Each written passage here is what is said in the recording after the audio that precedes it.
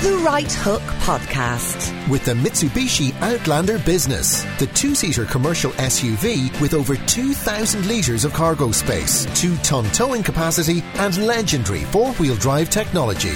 MitsubishiMotors.ie. It's The Right Hook on News Talk with me, George Hook, and it's Thursday, and every Thursday I'm joined by Bill Hughes, who picks the essential songs, his favourite from a particular year. I must say the whole place was buzzing last week as we did 1973, kicking it all off with Elton John, of course. On the basis, Bill, welcome to the programme, that Hi, you George. did 1973 last week, I presume we're moving forward rather than backwards. We are moving forward. To where? We're moving forward into the 90s, 1992. Oh. I know, but I think you're going to like what I've chosen, George. I do. I can't imagine it. I Well, just can't imagine Well, it. the first song, it has been a hit in 4 decades. Two versions. The woman who wrote it first had a hit with it in 1974, and then had a hit with it in 1982. And then the song we're going to play was a massive hit in 1992, in fact, a global super hit. And then it was a hit again in 2012 due to tragic circumstances. 82, Louis Armstrong, The World in My Arms, or whatever you call No. it. The song is I Will Always Love You. Yeah? Yeah, written by Dolly Parton, sung by Dolly Parton, but from 1992, sung by Whitney Houston from the movie The Bodyguard. Oh, with Kevin Costner. With Kevin Costner. I remember the movie. It's, I remember the song, and I remember Whitney Houston, of course, who in the comparatively recent past died. In 2012, yeah. That's when it was re-released and recharted. It's a phenomenal song, I Will Always Love You, written by Dolly Parton. It was on her studio album Jolene back in 1974, and she wrote the song, and it was kind of a parting song. Her big relationship with Porter Wagner was splitting, coming to an end, and she wrote the song for him. Then she had it included in the musical The Best Little Whorehouse in Texas. I don't know if you ever saw that. No. It's a great little movie, and Dolly plays the Madame in it. But, it won her the Female Vocalist of the Year at the Country Music Awards in 1975. But then Whitney Houston's version came, and it just obliterates all competition. It is one of the most powerhouse vocal performances you could ever hear in your life. And it's just so sad that she died so early. And Well, I mean, she had a phenomenal voice. There would be no disputing that. And it was a poor movie, one would have to say, The Bodyguard. But I can remember the music very clearly from that. I remember thinking, this is really great. What a shame it's attached to a rubbishy movie. Yeah, the rubbishy movie has now been transmogrified into a hit theatre show, big musical. Played the Bord Gosh with Alexandra Burke. Like, fantastic. Really exciting. The Bodyguard. Using all the songs, yeah. Really, really good. All right, okay. So, but Whitney Houston, there's something about her performance on this. She just takes it to a whole new level. And can I just say that today, February 11th, is actually her anniversary. She died 4 years ago today. Really? So I think it's a fitting tribute that we remember her with this great song. Whitney Houston? Yeah. And? I Will Always Love You. Play it, Sam. If I should stay, I would only be in your way, so I'll go, but I know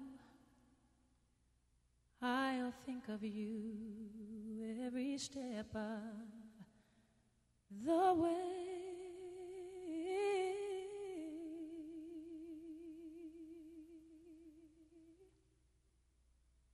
And I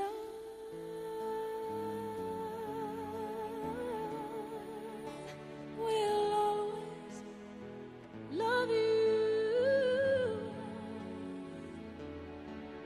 Will always love you.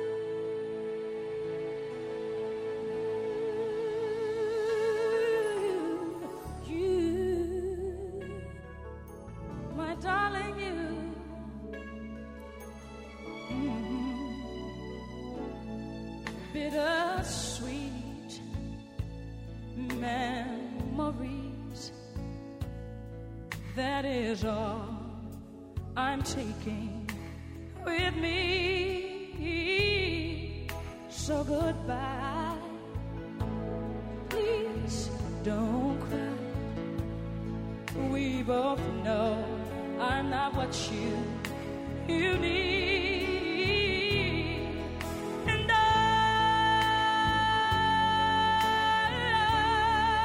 will always love you. I will always love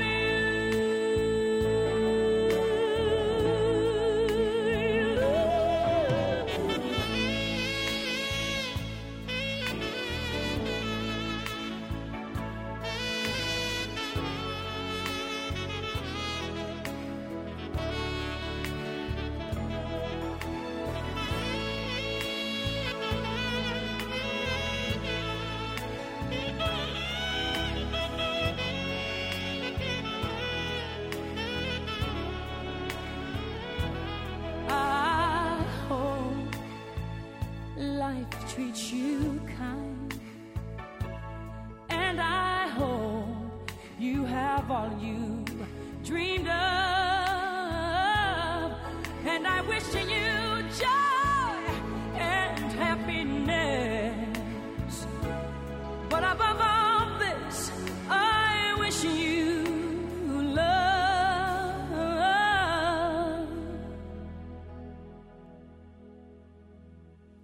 And I will always love you. I will always love you. I will always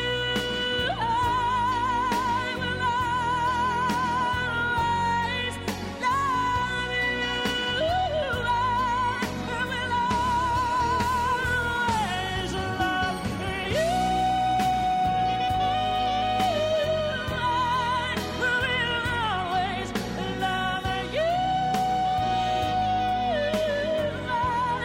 I will always love you.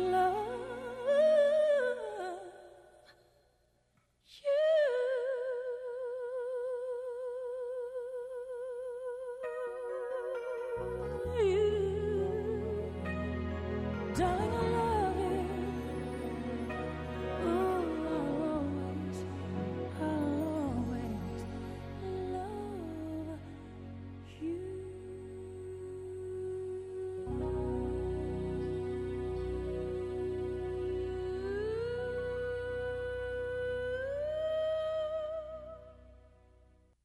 Wow.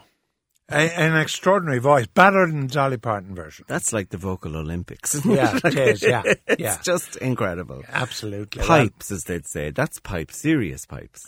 Whitney Houston, 4 years dead today, with that wonderful Dolly Parton song, I'll Always Love You, from the film The Bodyguard. Bill Hughes' choice of an essential song for 1992. And the next one is? Well, 1992, the biggest thing that year, the Olympics in Barcelona. I know where you're going So already. I'm going with the big theme song that had originally been released in 87, but was re-released in 1992. Barcelona, the legendary Freddie Mercury with the extraordinary Montserrat Caballé, one of the greatest opera stars, one of the great exponents of the bel canto tradition in opera. What an extraordinary voice she has, and what a great Spanish treasure she is. And she's still with us. I love her. I think she's amazing. Born in 1933 on the 12th of April. She's older than me. She is. She is. And she sings better than you, too. Right. but I won't even ask you about bel canto, but it's Freddie Mercury and Montserrat Caballé. Caballé.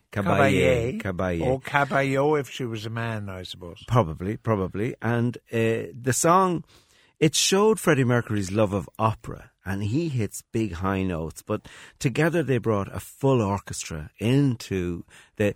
Montserrat Caballé had been approached to come up with a special when they were coming up with the bid for the Olympics, the city of Barcelona, and she was asked, could they come up with something musical? And it was her initiation of the project where she asked them to contact Freddie Mercury.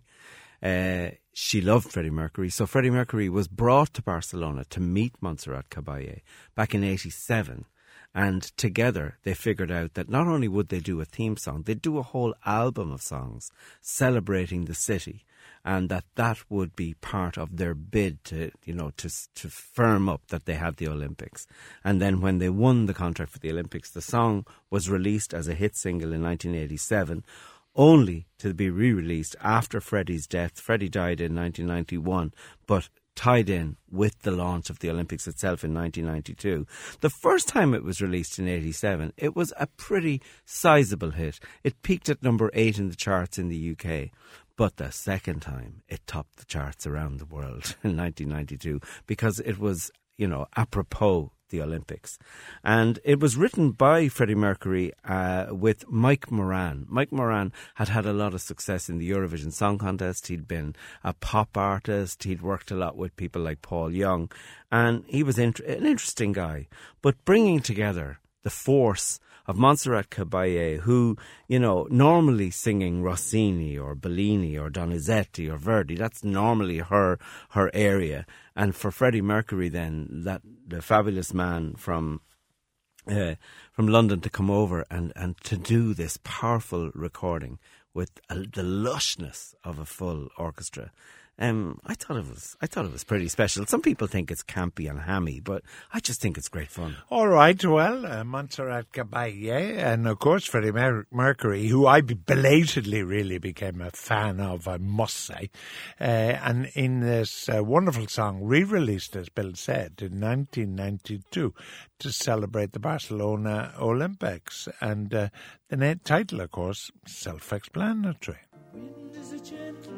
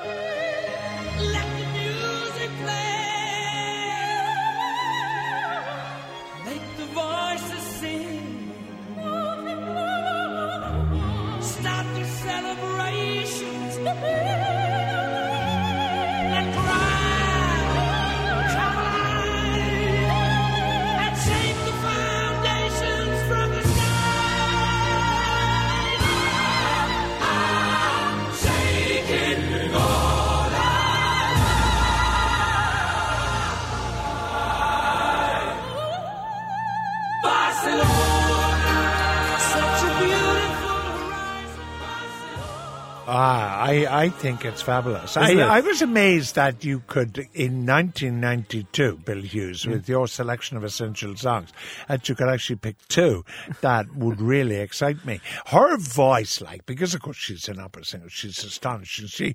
She's about 60 at this point, 59, 60. The voice is thrilling. And he matches her, which there are very few sort of pop stars, almost in world history, who could have done that, which is an incredible testament to his talent. And just, on the 8th of October in 1988, when the Olympic flag arrived from Seoul to Barcelona. So for the 4-year build-up to the Olympics, there was a welcome ceremony, a huge open-air ceremony in Barcelona. And Freddie Mercury and Montserrat Caballé sang that live that night in 1988. And that was the last time he sang in public. No. Yeah, that was it. That was the last song.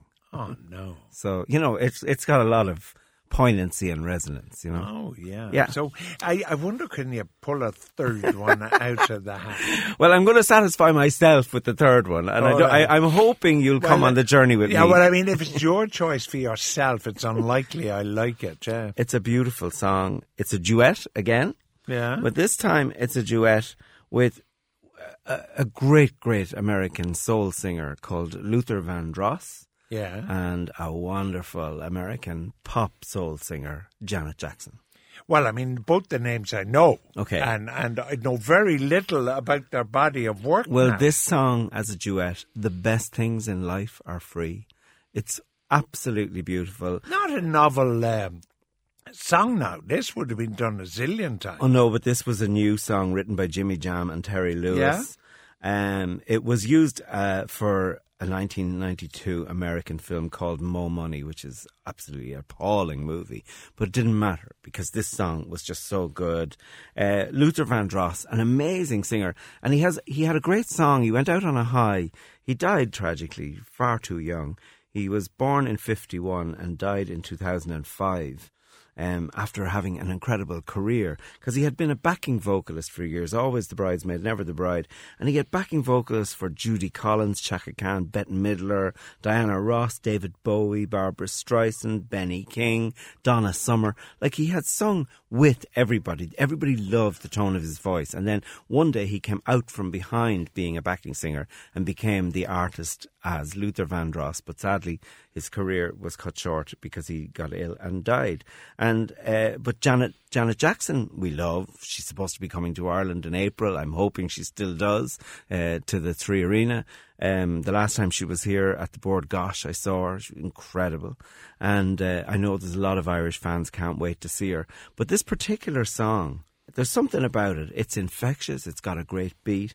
And to be fair, Jimmy Jam and Terry Lewis, at this time, were the kings of quality pop. They were able to produce, write so many songs that dominated the charts around the world. And so every summer, I can't imagine a summer in the 90s when I didn't have a Jimmy Jam and Terry Lewis song on my Walkman or in a club, or you would just hear these songs. So when you hear this song, The Best Things in Life Are Free, I really want you to feel the infectiousness of it. All right, I've got to feel the infection. Infectiousness. All right, it's Luther Vandross, Janet Jackson, The Best Things in Life Are Free, written by Jimmy Jam and Terry Sutherland, was it? Terry Lewis. Terry Lewis. Oh, yeah, Terry Sutherland wrote a famous dirty book called...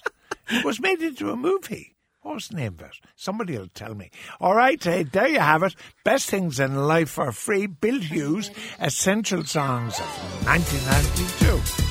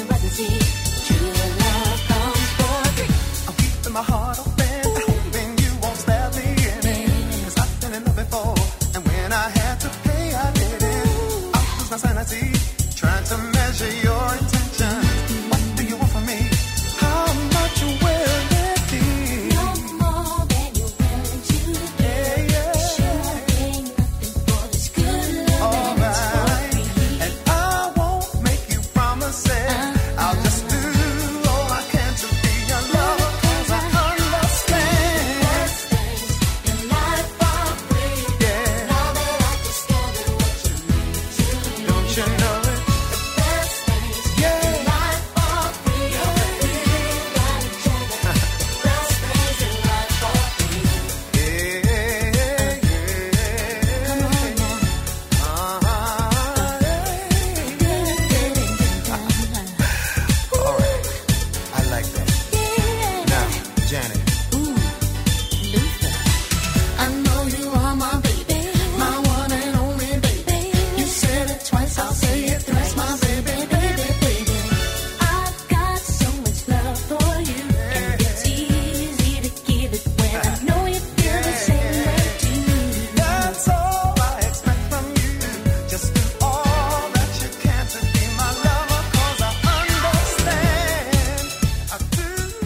All right, Luther Vandross and Janet Jackson, The Best Things in Life Are Free. Bill Hughes' choice, finally, from 1992, to close this segment of Essential Songs. Are you dancing? So what? Are you dancing? Oh, really? So what?